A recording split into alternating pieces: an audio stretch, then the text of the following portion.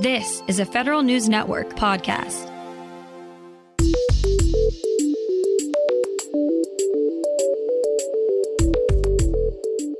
Coming up on today's Federal Newscast, a new Federal News Network poll shows just how popular the TSP's mutual fund window is.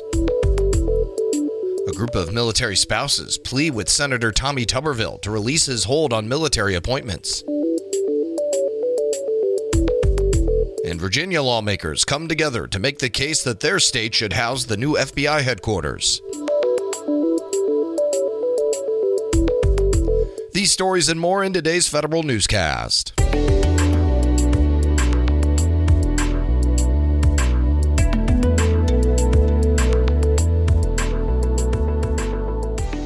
Welcome to today's episode of the Federal Newscast. I'm Eric White. How valuable do Thrift Savings Plan participants find the mutual fund window? Federal News Network's Drew Friedman has the results of our latest online poll. 80% of poll respondents on social media said it was not very important to them for the Federal Retirement Thrift Investment Board to keep the mutual fund window open. And about 84% of poll respondents said they don't think the TSP mutual fund window is all that valuable. But other organizations, such as the National Active and Retired Federal Employees Association, or NARF, say the mutual fund window is important to maintain diverse investment options in the TSP. The window offers about 5,000 mutual fund options, but so far, just about 3,600 of the 6.8 million TSP participants have enrolled in it since it launched last June. Drew Friedman, Federal News Network. The Department of Homeland Security is developing clarifying guidance for how its law enforcement components should report use of force data. That's after the Government Accountability Office found the data submitted to DHS so far is undercounting the frequency that officers used force against subjects. Components in some cases submitted data to DHS that counted multiple reportable uses of force as a single incident. DHS also told GAO that it will come up with a plan for analyzing use of force data to inform future policy decisions.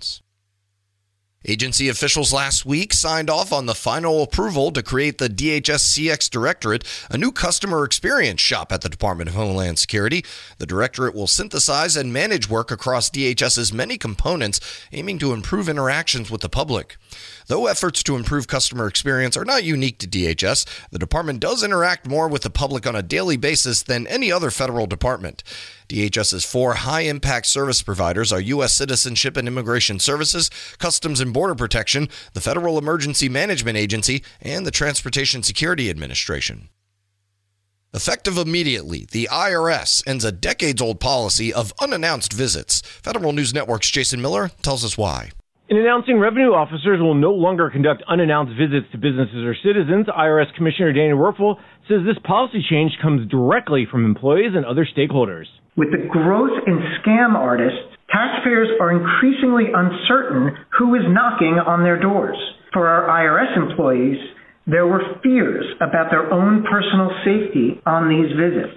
Instead, Werfel says revenue officers will send letters through the Postal Service and communicate through the IRS's own secure portal when trying to collect tax debts.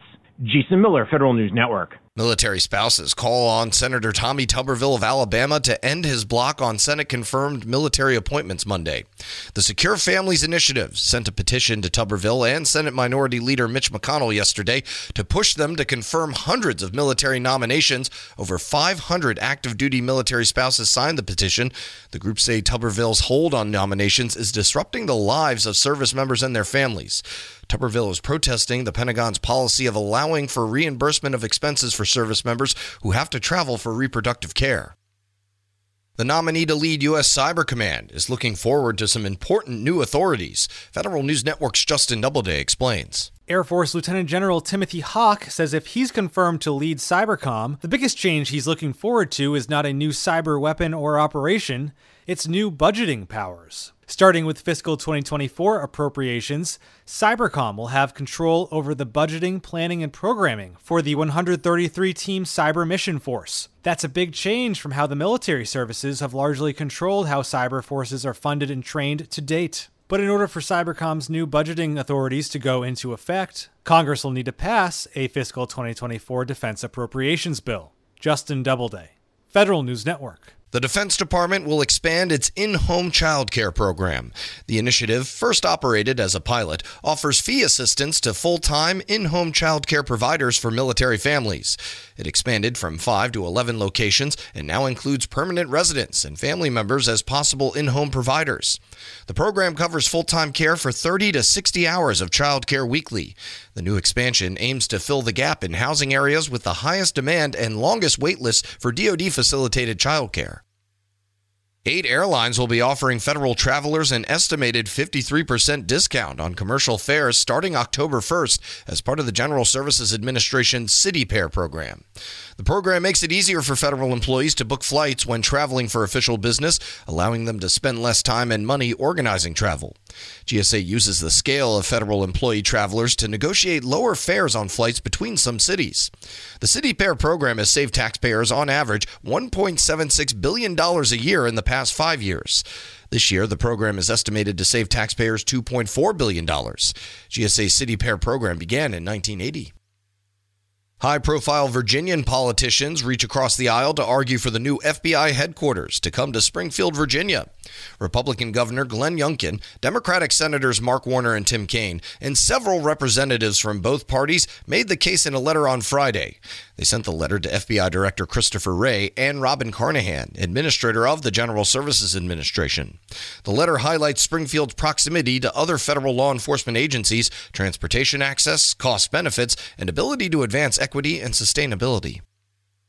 And Senate lawmakers joined the call to increase the oversight of IT projects at the Veterans Affairs Department.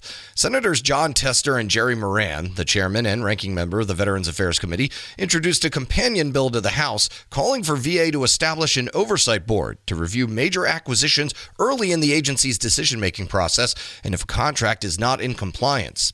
The Acquisition Review Board and Cost Assessment Act is similar to the House's Acquisition Review Board Act introduced a month ago. The senators say the oversight board is needed to help stem the tide of poorly performing VA programs like the electronic health records modernization effort. You can find more information about these stories at federalnewsnetwork.com. Search Federal Newscast and subscribe to the Federal Newscast on Podcast One or Apple Podcasts. I'm Eric White.